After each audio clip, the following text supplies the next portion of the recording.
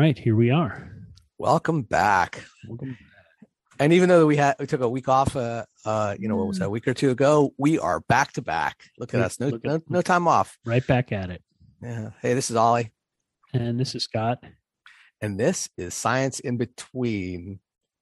Here we are. Here we are. So, so today we're gonna be chatting a little bit about a question that I think I get a lot, because one of the big shifts that we talk about a lot on this podcast is the shift towards a community of practice sort of focus on scientific practices. And that means there's a lot of group work and there's a lot of whole class discussion, and there's shifting back and forth between those things.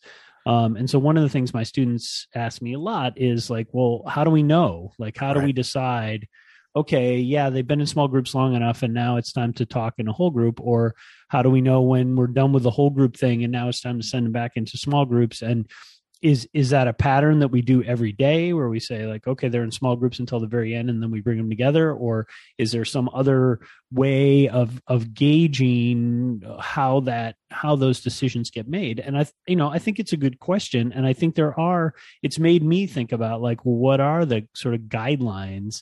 And maybe there are others that'll come up in the context of this, of thinking about, there are never going to be rules for how to run a classroom like this, but there are ways, there are guidelines, there are heuristics, there are patterns that get recognized over time that can be useful. So I think that's what I'm really interested in talking about, is like, what are those patterns that we see in classroom talk that can be helpful in thinking about how you might organize your time.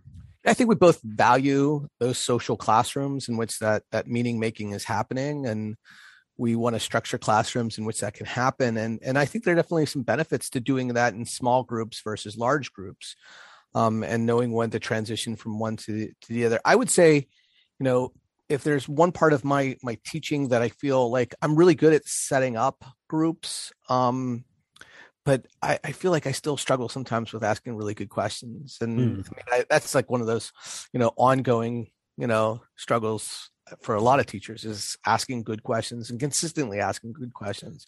And sometimes the best questions I ask are the ones that are like off the cuff, right? Like where I'm seeing where the direction of the classroom conversation is going. And I'm like, hold on, I'm going to stop. Let's throw this out there. Mm-hmm. Yeah. But there's definitely, you get in those patterns of like, okay, think, pair, share. There's all those like really, I don't want to call them trite, but they kind of are, those active learning strategies that they tell you to put into your classrooms to try to, do that. And some of it just becomes, almost mechanistic and rote, and that's, I think what you're suggesting here is to move away from that, where it's like, okay, I'm going to give you, 2 minutes on the timer. Okay, go. Yeah. And then, okay. And now talk to your partner. Okay. Now share your ideas. And I think you're looking for, something a little bit more than that. Like, what are the, what are the markers, or what are the things that we should be looking for as teachers to transition from, small group to large group, or large group to small group? Sure. But I do think, your point is really well taken, in that I think one of the challenges about doing that, even doing what we're talking about now, is that it can become, and we've talked about this a lot on the podcast, it can become a rule, right? And then once it's a rule, like you're saying, then it becomes mechanistic. Then it's like, oh, well, I always do X. And if you're always doing X, that's bad. Because classrooms are meant to be responsive places. So there shouldn't be a rule that tells you how to do everything from minute to minute. That it does require, as Thomas Phillip would describe it, disciplined improvisation, which is to say, you're improvising, but you're improvising within a framework. You're trying to accomplish something. You're trying to, keep the class guided towards the tasks and the outcomes that you care about. But that also, can become, oh, well, I'm just marching them down the path to the answer, and that's bad, because that kids recognize that, and the classroom becomes then this sort of illusion of control. Sometimes is the descriptor that I've used, and I've used it both positively and negatively, right? So this idea that kids are kids actually in control of the way the classroom, where they're going? Well, the more of that you can give them, the better, but there are limits. Like you're defining the phenomenon. You have learning goals in mind. So you can't entirely just let them talk about whatever they want. Yeah. You can't let it be completely open, or it's just going to be sometimes chaos. Right.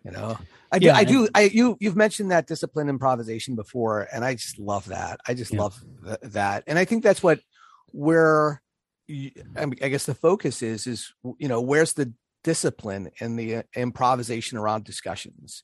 Where does the discipline come from? Because it can't just be complete improvisation, because you have to, at least be paying attention to something. Right. And, so let's start with, when is it better to do something small group or large group? I mean, what are your thoughts with that? Like, do you have a perception of like, the types of questions you should be, or the types of entry points, or? Yeah. So I'll start at the 10,000 foot view. So I think the way that I've tried to describe it to my students, or for a way for them to think about it, is that the purpose of small groups is generative, which is to say that when you put kids in small groups, what you want them to do is generate ideas, right, about something, right? So that means that if you're sending them into small groups, the task that you should be giving them should have some openness to it, because the goal is to have them generate ideas. And the reason for small groups to be focused on generativity is because you want different things from different groups. And if you're talking in a whole class, you lose some of that, right? Because kids will hear what the other kid's saying and then just sort of, oh, well, that's... So the small groups allow the individual sort of groups of 3 or 4 students at different tables to generate different ideas. And that's good, right? This goes to this idea of like expansion, that you want science classrooms to have lots of different ideas, because it's an ecosystem. And the more ideas that you have, the better off the whole class is, because there's ideas to push against and think and compare and contrast and compare to evidence and do all the things that you want to do in a science classroom. So I think that's the thing I try to focus my students on initially, is that small groups is generative time, right?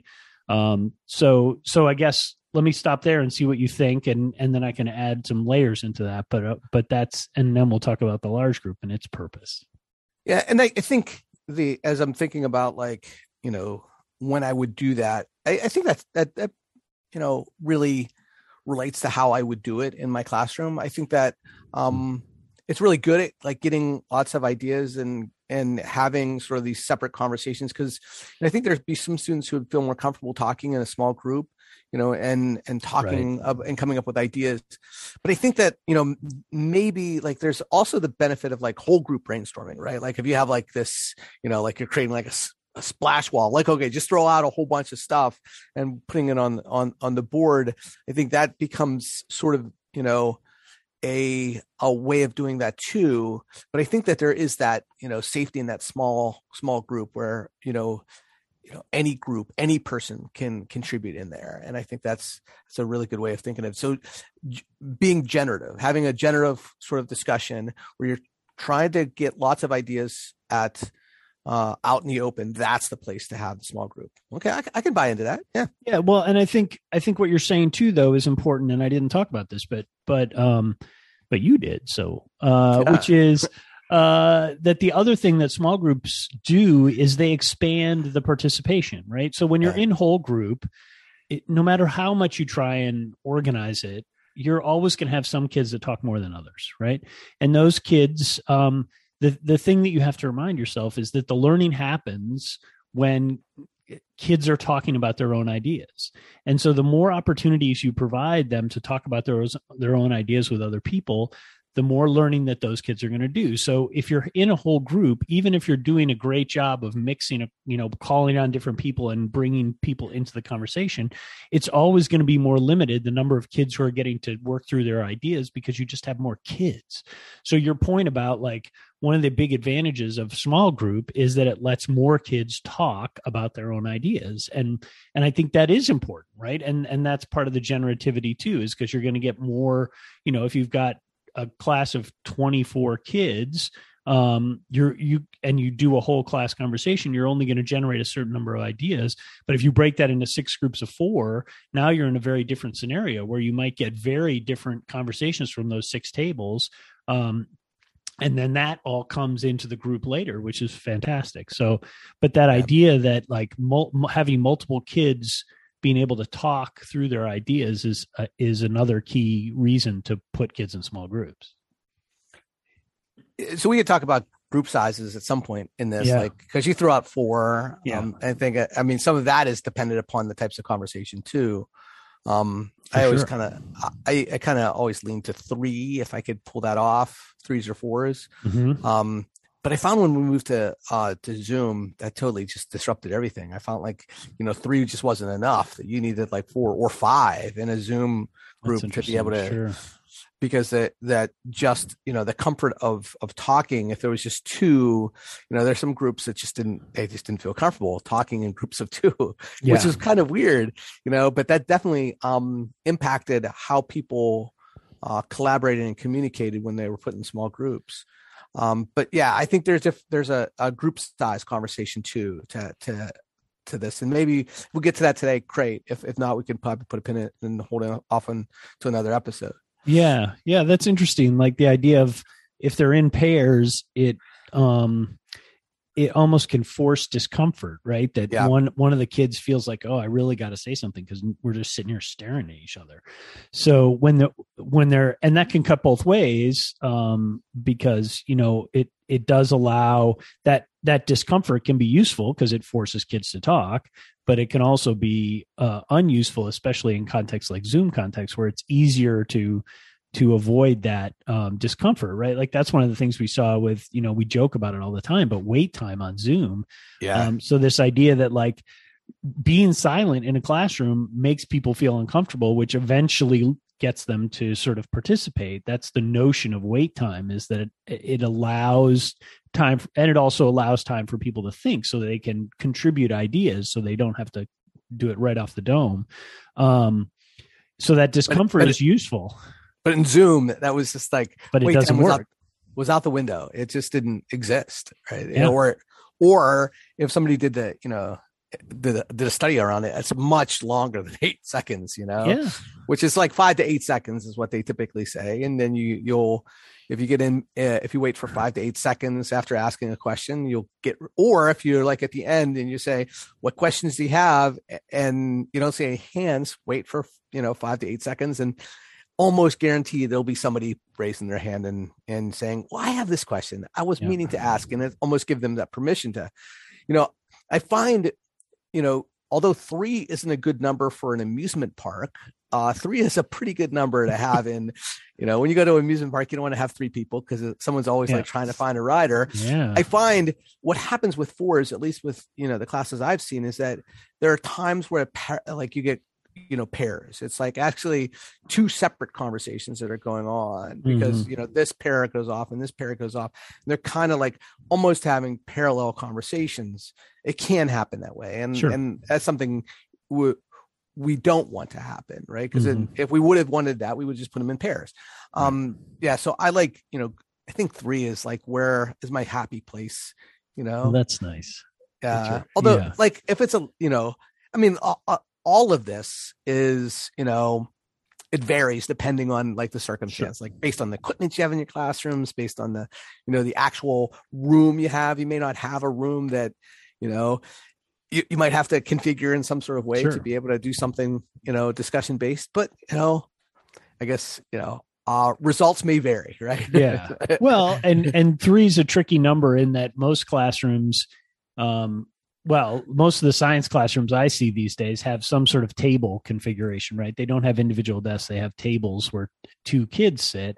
And so then 3, you have to figure out how to break kids up around table sets.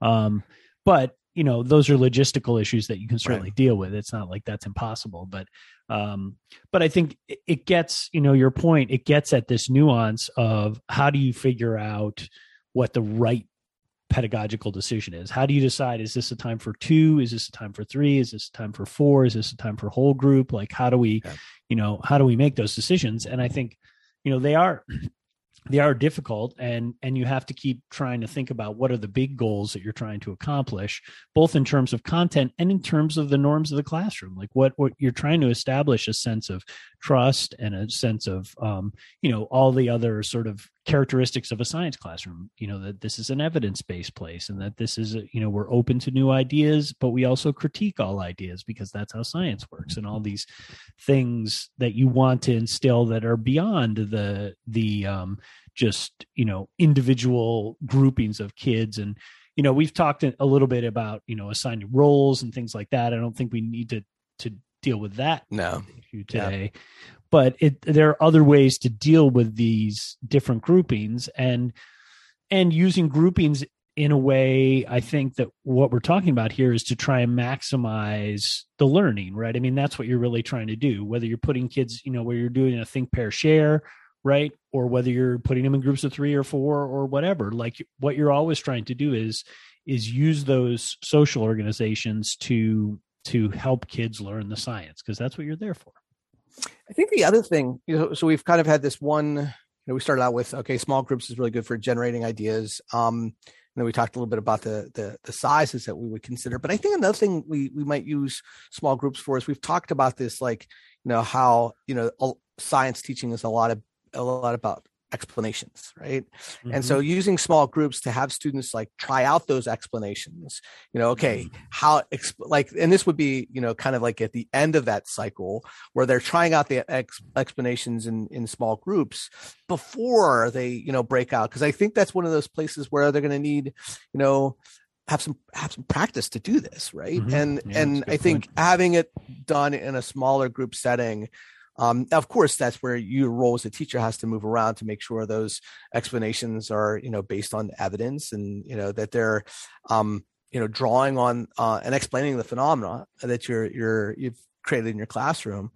But I think that creates that, again, that, I don't want to say safety, but there's something to that where, the students can, they feel like they have a voice in that smaller group. Whereas, in a larger group, they can get lost or they can be intimidated, and yeah.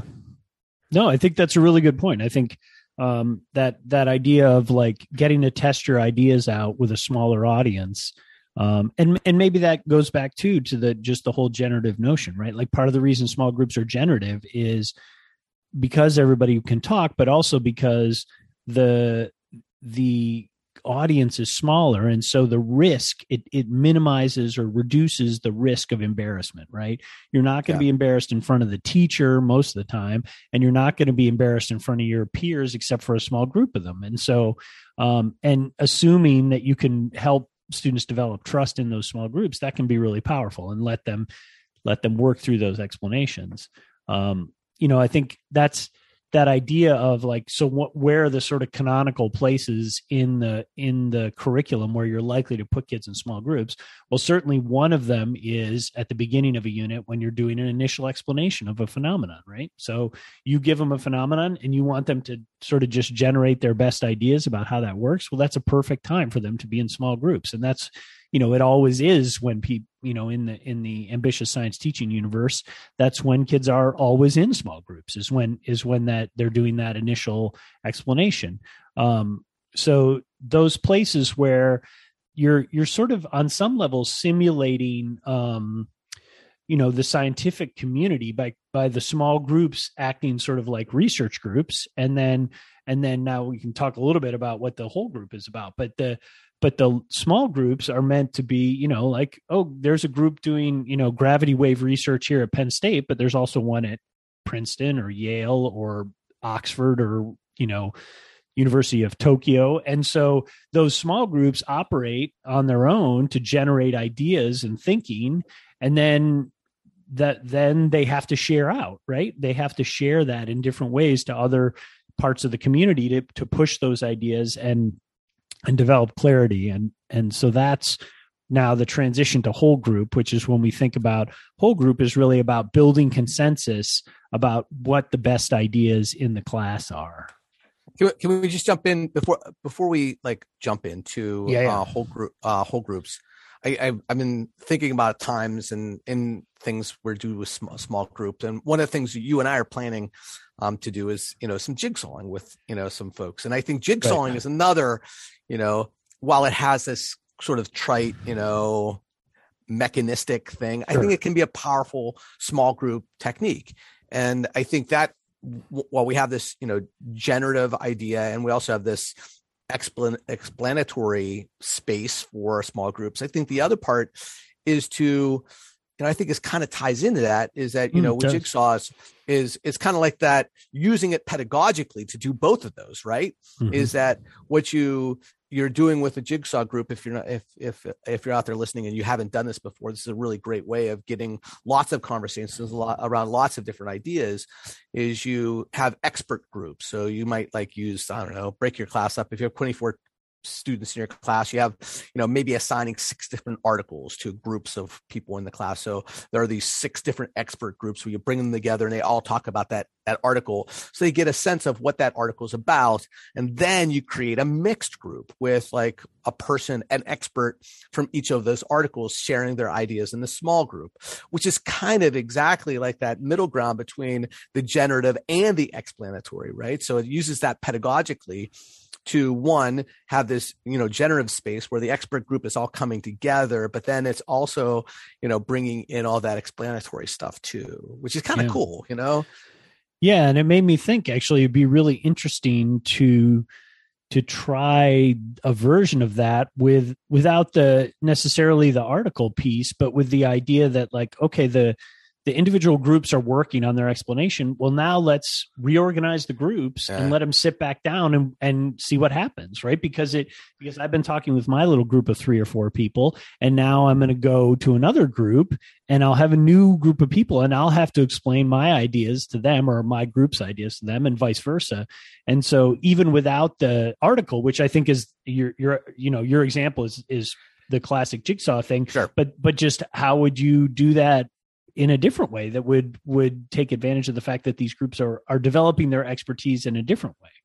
Well, I saw that happen in an observation I did in the fall. So I saw that exact lesson. I was doing, and I think it was one of our intern teachers was working in a science classroom. And I think it was a lesson that their mentor had modeled, right, for them. I see. Because what had happened was I don't even remember what the lesson was about, the actual content, but I just remember I was struck by that. I was like, that is a really cool grouping strategy. So what they did was they did some sort of, demonstration or thing where the students were going to develop an explanation around why that happened. Mm-hmm. And so started with 2, a group of 2, and then that group of 2 formed a new group of 4 with another group that had created, generated ideas. Mm-hmm. And then that group of 4 was split and they went off to other, and they were trying to test out their explanation with other groups. It was so cool to see. And I just remember going, wow, that is really neat to watch.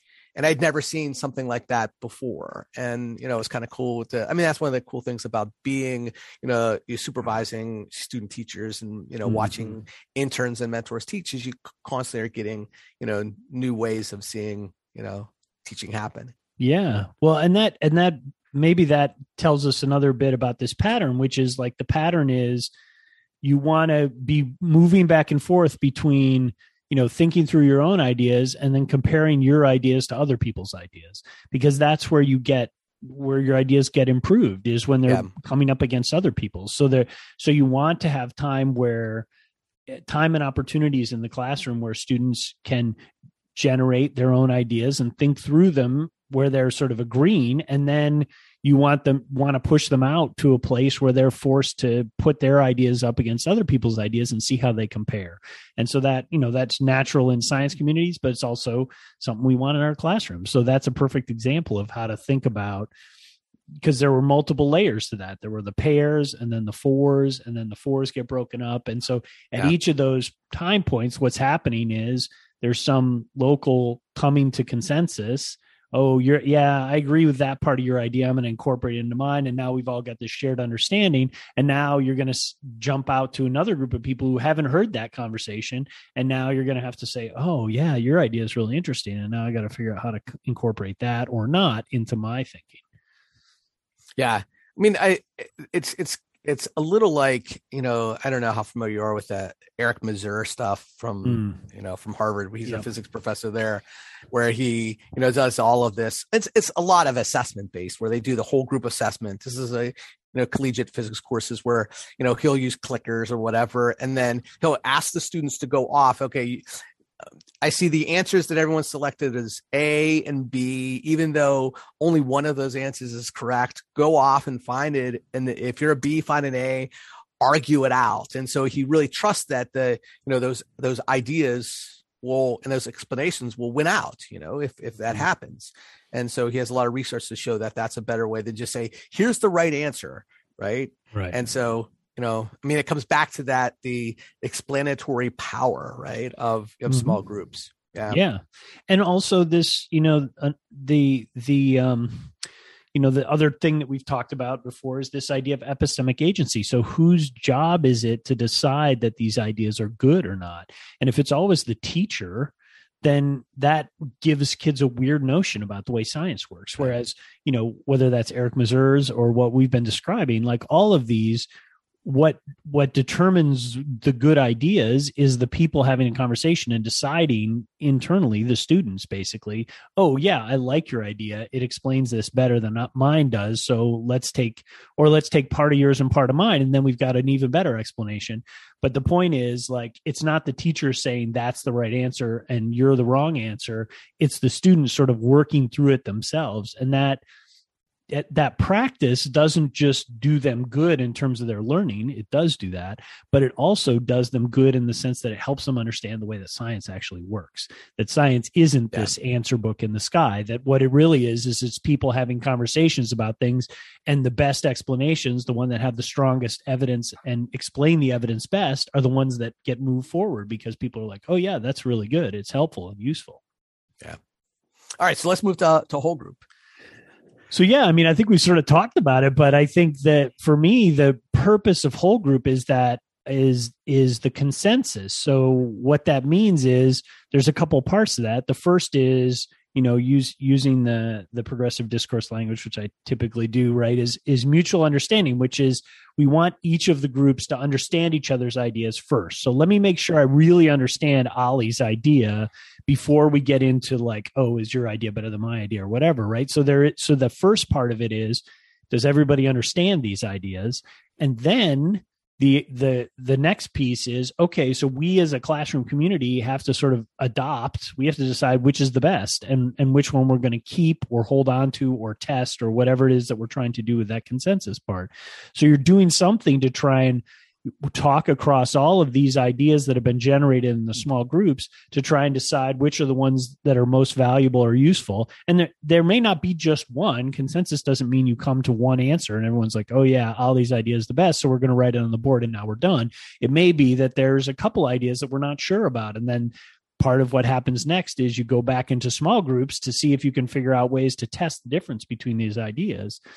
But that idea that the goal of the large group is to do some sort of consensus building and sharing across that allows you to sort of jump to the next thing. So to decide basically, okay, we've worked in our little groups. Now we're going to talk together as a whole group about what we're going to do next. Like what's the consensus decision about what our next thing should be? Yeah. My brain is kind of floating to something not around teaching, and I'm trying to keep myself into. Well, so I was listening to a podcast recently, and it's 99% Invisible, and what they were talking about is actually one of those times where they are like featuring another podcast, right? Right. And so they were featuring a podcast called Rumble Strip, which is a podcast that's all things Vermont, like everything is in Vermont. Yeah. Right. So it's dedicated to Vermont and Vermont things. But one of the things they talked about was, I guess in small towns in Vermont, there's this, a governmental process called the town hall.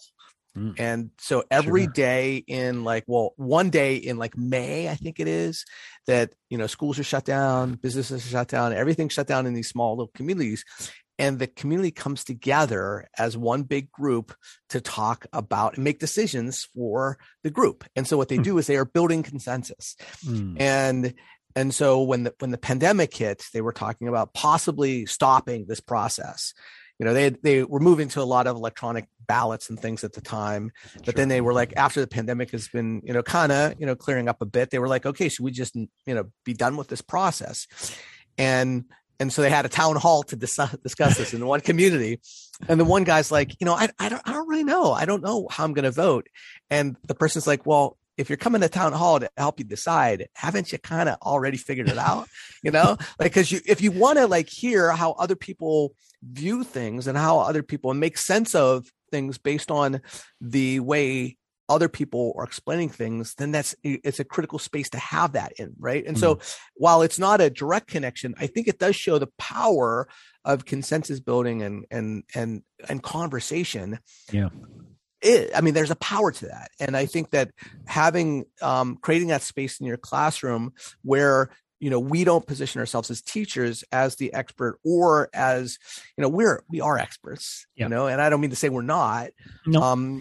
But what I think is important is we're demonstrating our expertise in different ways by facilitating really good conversations and selecting and orchestrating this whole conversation to help that consensus meaning making, sense making thing happen.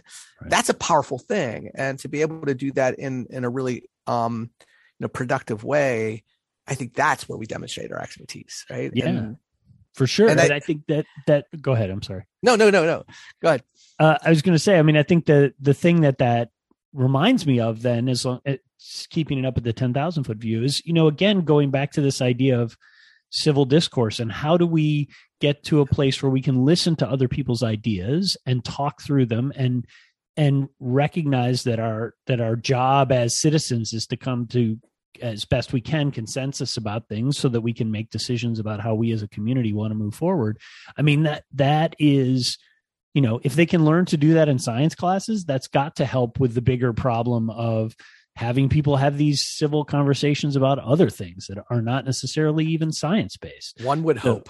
Yeah. One would hope. Right. But if you get used to, being in a classroom where what's happening is you're constantly having your own ideas and then hearing other people's ideas and then talking through those ideas together in small and large and different configurations of groupings, it feels like that has to help with this larger problem of people not really talking to each other and certainly not really listening to each other. And how do you, that's a fundamental piece, and that science as a community and as a classroom community can really do some good work, because it is the most obvious place. I'm not going to say other places don't have this exactly, but it's the most obvious place to have evidence-based conversations, because English and social studies have the evidence in those realms, especially in English, is a little wigglier and more difficult to get your hands on. And mathematics tends to feel very rule-based and clear. And I think the advantage to science in all this conversation as a possibility for where to have these civil conversations is that it's an evidence-based space, right? But it's not full of clear, unambiguous, rule-based answers, even though we teach it that way. So I think that for me, that's a very hopeful place. Yeah, I agree with that. And I do want to say, bring in or remind folks that we're talking about science here. We're talking about science education, but I think we're also talking about beyond science education, about how we create, civil discourse in our, and not only in our classrooms, but beyond, and how we, train people to make evidence-based decisions where we, what is counted as evidence is something that's just not opinion, disguised as evidence. Right. But also discussions may look different in different content areas. I know. So one of my longtime friends is an English teacher, and he had posted about something about discussions just recently. And in his class, he goes, I don't create discussions, I find them. And I was like, that's a very different perspective than we would have in science. Like, I mean, because I think he says I discover them, and like it kind of the best discussions he's had in his classrooms are ones that just he kind of But I think that comes back to that discipline improvisation that you talked about. But I think that it's something different in science. Maybe. Yeah, maybe. I don't know. Now that you're saying it, I'm wondering, because I think one of the things that we emphasize is that good science teaching begins with students' ideas, that they are the ones that should be driving the conversation. And I think in that sense, it is a sense of discovery. Now, I do think at the same time, I agree with you that it also is probably different, because I think there are I got to be careful here, I guess. I was going to say there are understandings that we want them to have, but I think this is the tension, I think, that we have to grapple with. That this is its own episode unto itself, which is like, what is the relationship between the models and the ideas that kids generate and the normative scientific models, right? Like, is the goal of the science classroom to get, quote unquote, get kids to have that scientific model, or is it something different where that's not the outcome, but the outcome is kids generating their own ideas and their own models that get increasingly better, but better doesn't necessarily mean identical to the canonical science knowledge. But that's a tricky one that I think science education is struggling with now, right? Which is, there's a lot of talk about different ways of knowing in science and thinking about epistemic agency and all this, pushing the power and the meaning making into children's hands. But there still remains this tension that people say, well, yeah, but they still got to know what energy is, and they still got to know how plants work or whatever, and so there is a tension there that I think is tricky.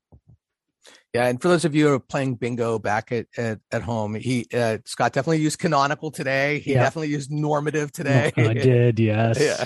Yeah. Epistemic is used at least once today. Yeah, an epistemic agency, no less. Yeah, I know. Look at you. I didn't use epistemological or ontological, but there you have it, right? Well, it doesn't really count when you do it that way. You can't mark it on your bingo card if it's just saying the words. Yeah. So is that the only place to have large group discussions? I mean, I guess in the sort of discussion, phenomenon based science, yes, but maybe, I think. Go ahead. Yeah, I'm just thinking about like other places that I've done large group discussions. I mean, sometimes brainstorming where I want to try to get lots of ideas out about something. I use that as sometimes a strategy. Sometimes like when I trying to get some prior knowledge out, like just to see where people are. I'll do like sort of like hey, tell me everything you know about X. And then sometimes that's sort of like that large group discussion is a great way it almost creates the opposite of safety, because it's like that sort of like, I don't want to say ignorance, but that's sort of like, hey, here's what I know. And it's just like, people are throwing up stuff because they are recognizing maybe they're kind of feeding off each other a little bit. But I'm trying to think of other opportunities where you want to do a whole large group discussion.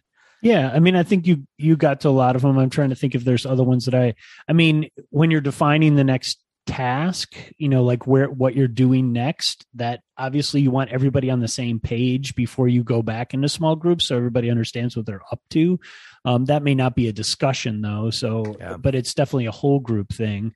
I mean, I think the other thing we could talk a little bit about is how do you know when to transition between these two? Because it's easy to say like, oh, okay, that's for generative, or that's for letting kids talk through their ideas or practice their explanations. But how do I know when to switch? And the same with consensus building. Like, at what point do we go back to small groups? And I think this is one of the things that, the advice that I have and that I've given my students when they've asked this question is that, you sort of have a sense that things are petering out, right? Yeah. So in small groups, that often looks like kids are off task, right? Yeah, Because they're talking about something else. They're talking about something else. They're talking about the Jack White show they went to. Yeah, right. But I mean, I think a lot of it is about reading the room, right? Yes, and paying attention to what's going on. And so that's where I think your expertise as a teacher has to come in. And that's probably the hardest thing for new teachers is to have, because they don't have that expertise and this, the other part about knowing your kids, knowing your students, the students you're working with,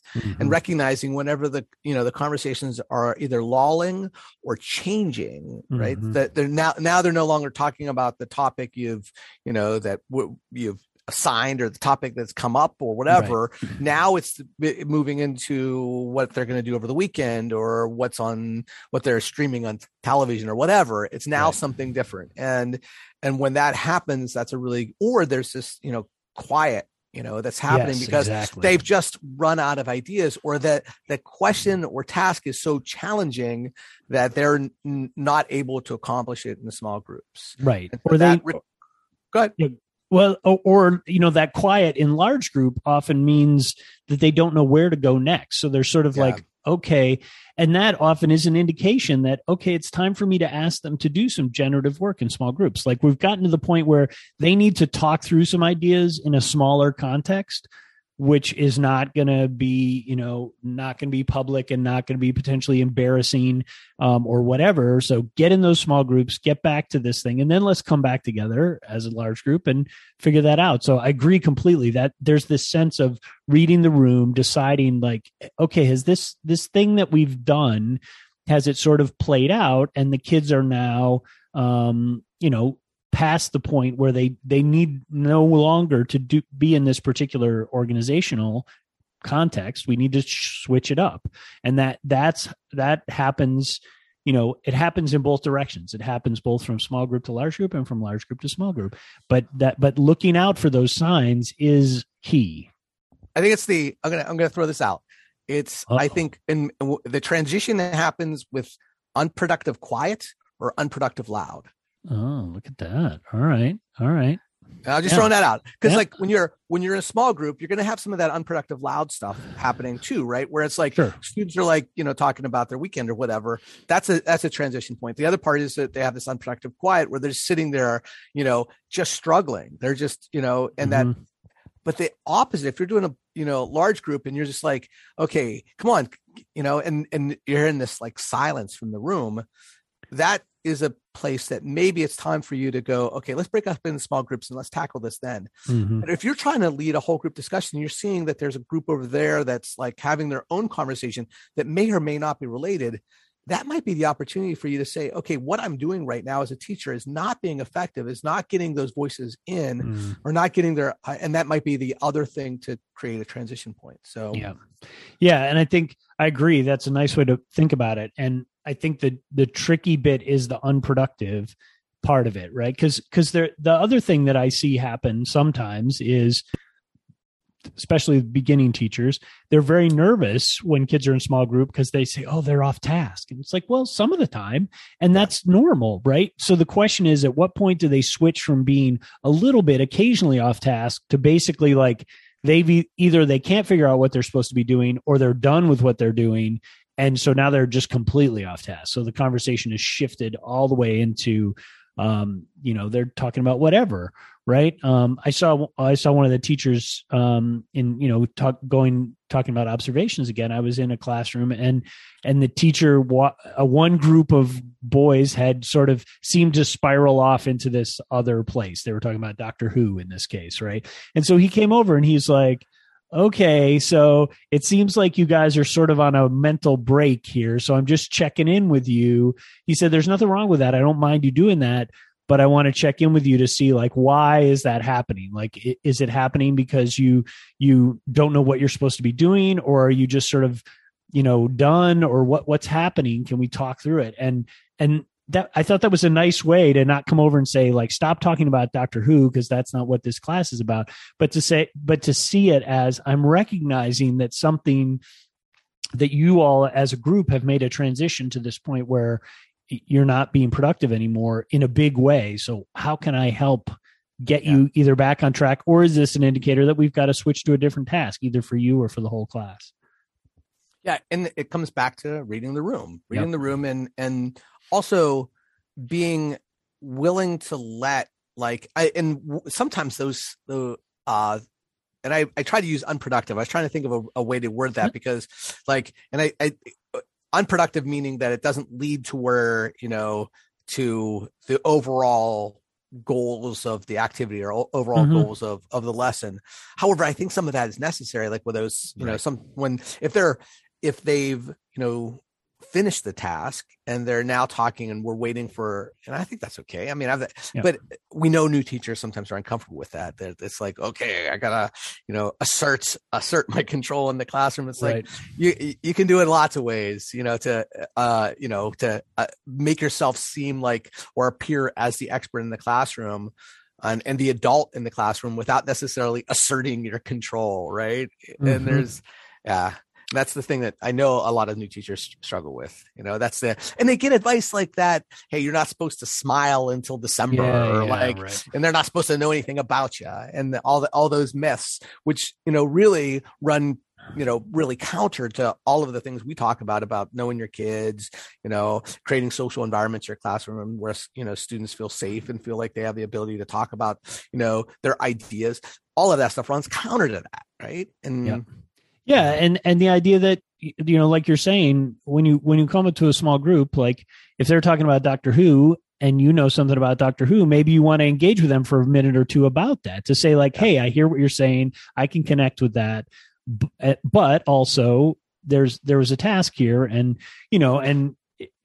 going back to another thing you were talking about with the jigsaw, maybe that another thing you could do with that group is if they feel like they're complete with the task and they understand what they're doing, you say, okay, I want one of you to go to each of the other groups, like blow up, and each of you go to one of the other groups and just listen and see if you have questions for them or have some suggestions for them and their ideas.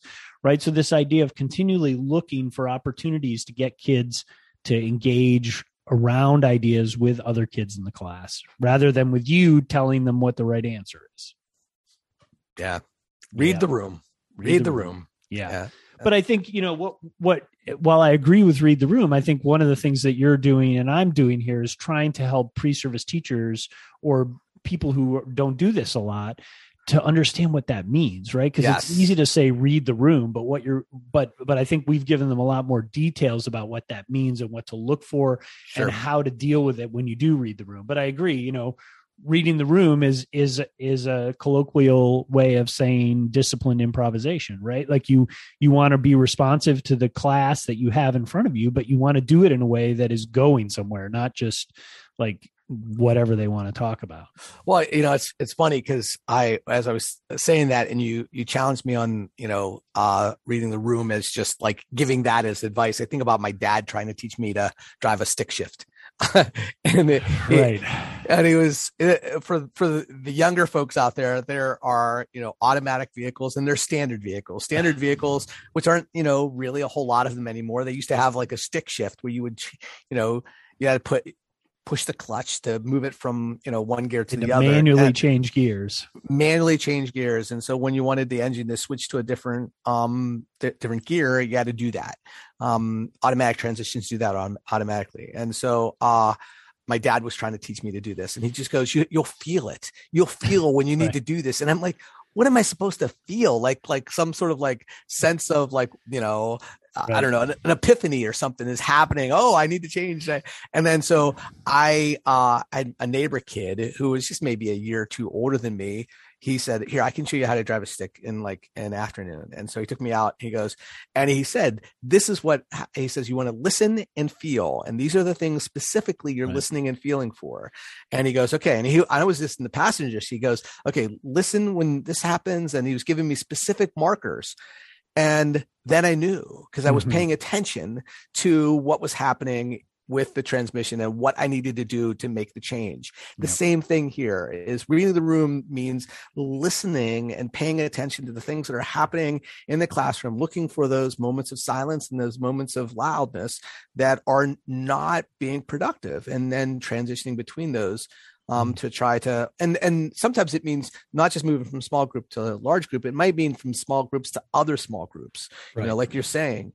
And I think that's the whole thing about reading the room is paying attention and really listening and, seeing what's happening in the classroom, to be able to, really do the next best thing, whatever that is.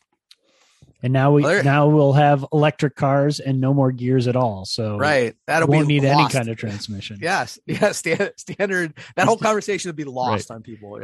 Yeah, even like stepping on the gas won't make any sense anymore. Yeah. It'll be like, no, you're press the speed up pedal instead of the slow down pedal. It's like, what? Yeah. Anyway. Yeah. You sounded like a very old man right there. Like, yeah, thank you. I was trying, but it's true. Have you driven in a fully electric car? No, I haven't. I have not. So it is a very weird experience. We have friends who have a Tesla, and I was with them the other day, and they're like, "Hey, why don't you just try and drive?" I was like, But it's very weird. I mean, you press the accelerator and the thing just takes off, but there's no gear shifting because that's not the way the engine works. So, you don't have gears. You just have acceleration. And then when you take your foot off the gas, you don't have to put your foot on the brake because the car automatically is slowing down because it's using the same engine to speed up and slow down because it gets that energy back. So the brake, there is a brake in the car, but the accelerator, when you take your foot off, it works like a brake. So you almost have to relearn how to drive. It's very weird. So, but nobody will ever know what a standard is anymore because now you just you don't even hear because you could still hear all the stuff that you're talking about. You can hear the car's engine going up and then going back down again when the gears shift, but all that's gone. None of that. It's all just magic now. No one will know how to drive a standard vehicle again, and nobody will know how to repair a car. And it's it's just we're moving into the universe where humans don't know anything about the machines we use, which is crazy. But that's a whole nother thing. It is crazy. But we're now here for Joyce. Now we're here for Joyce, and I believe it is your turn to go first this week with Joyce. So I will say I recently spent some time in Pittsburgh, which is my hometown, and even though I will say this, if you're living in the Northeast, you know that Primanti Brothers has become sort of a chain. And then there's one locally here, within a couple of miles from my house. But when I was back in Pittsburgh, I went to one of the, original Primanti Brothers. And this is if you're not familiar with Primanti Brothers, it's a Pittsburgh institution. It's a place where you can get a sandwich with really thick cut Italian bread. And then you can get, your choice of meat or egg and cheese. And then the thing that makes it unique is coleslaw and fries on. I don't know what Pittsburgh's fascination with the French fry is, but they have a fascination with the French fry in that they put it on your salads. They'll put it on, on your sandwiches. It's just a thing. And I know some people just, they can't wrap their head around that. So they have a visceral reaction to Primanti Brothers, but my family, even though we've gone to these, the chain locations that are in, various locations now, we wanted to go back to one of the, the original places because which is one of the places when I went to college at the University of Pittsburgh, that would be a place that, I'd go, semi-regularly as a poor college student. I wasn't always able to afford it. But it was great. And the menu's kind of different than it is at some of the, the franchise locations. So, you can't get tater tots and stuff like that at the OG location, but it was great. It's one of those things where, to me, there are things that just, speak Pittsburgh and that's one of them. And it was great to get back there and to be able to see, how the city's changed and yet this, this institution has stayed the same. So pretty cool. Primanti Brothers. Yeah. I have never been to that location. I have been to Primanti Brothers. Primanti Brothers is Primanti Brothers. Primanti Brothers. Yeah. I'm sure you pronounce it correctly and I do not. So yeah, I've never been. I have to get to one of the original locations. And isn't there am I mixing this up with Philadelphia, but there's a stance for eating this sandwich where you're maybe I'm mixing this up. But yeah. I remember. I thought there was a thing and I thought it was Primanti Brothers, but maybe it wasn't, where you not only is it the sandwich a signature thing, but then you're sort of, because originally the reason supposedly that they put the fries on the sandwich is because the working guys would come down and they wanted it all just in one place, like just put it all together so I can just eat the thing. Now I don't know if that's apocryphal or not. Yeah, I don't know that history. But then there was this idea that like you ate standing up outside, and there was this sort of stance where you're leaning sort of forward so the food would fall onto the ground instead of, onto you while you're eating. I don't know. Maybe I'm making all this up. I've never heard that. So that is like, you're either more knowledgeable than me about this, or I'm going to guess less. I'm making that nonsense up, but I feel like I heard that story, but maybe it was a Philly thing with cheesesteaks. But every Pittsburgh and Philly have their, signature sandwich arguments that I would say like almost every city in America has a signature sandwich. That's an interesting question. Yeah. Is that true? Or certainly a signature food of some kind. Well, think about it. Like, is it Kansas City has the hot chicken sandwich? No, it's Memphis or Nashville or No, I don't think Kansas City has a hot chicken. Yeah. I don't know. Well, that's. Now we're getting down a road. I don't know. I'm going to have to Google that. Yeah. Sandwiches of America. Because like Cincinnati has like what is their thing? They have like a hot dog thing. Oh my gosh. Cincinnati has a famous like food. Well, in Chicago. Anyway. Oh, Chicago. Yeah. Chicago. If you go to you see a baseball game, you want to get, what's the Italian sandwich they have? They have like what's it called? Italian beef. I think it's an Italian beef sandwich.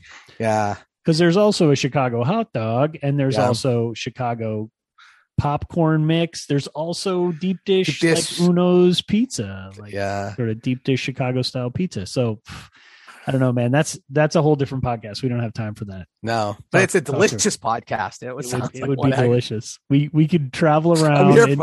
I'm here for it. Eat food in different cities and just talk about it. Yeah. I think there's probably a food channel thing about that. Yeah. Well, I mean, you and I actually were together last week and shared a meal together, which was great. True. It was great. Yeah.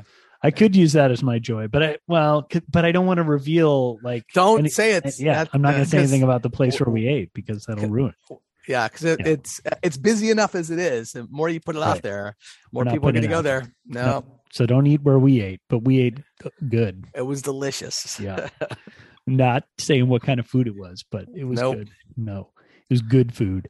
It was delicious. Yeah. So in addition to that meal, my other joy that I'm going to share is a movie, which is it's not a hard one to share as a joy because I think a lot of people are saying good things about it. But Turning Red, which is the new Pixar film, is really good, and I was.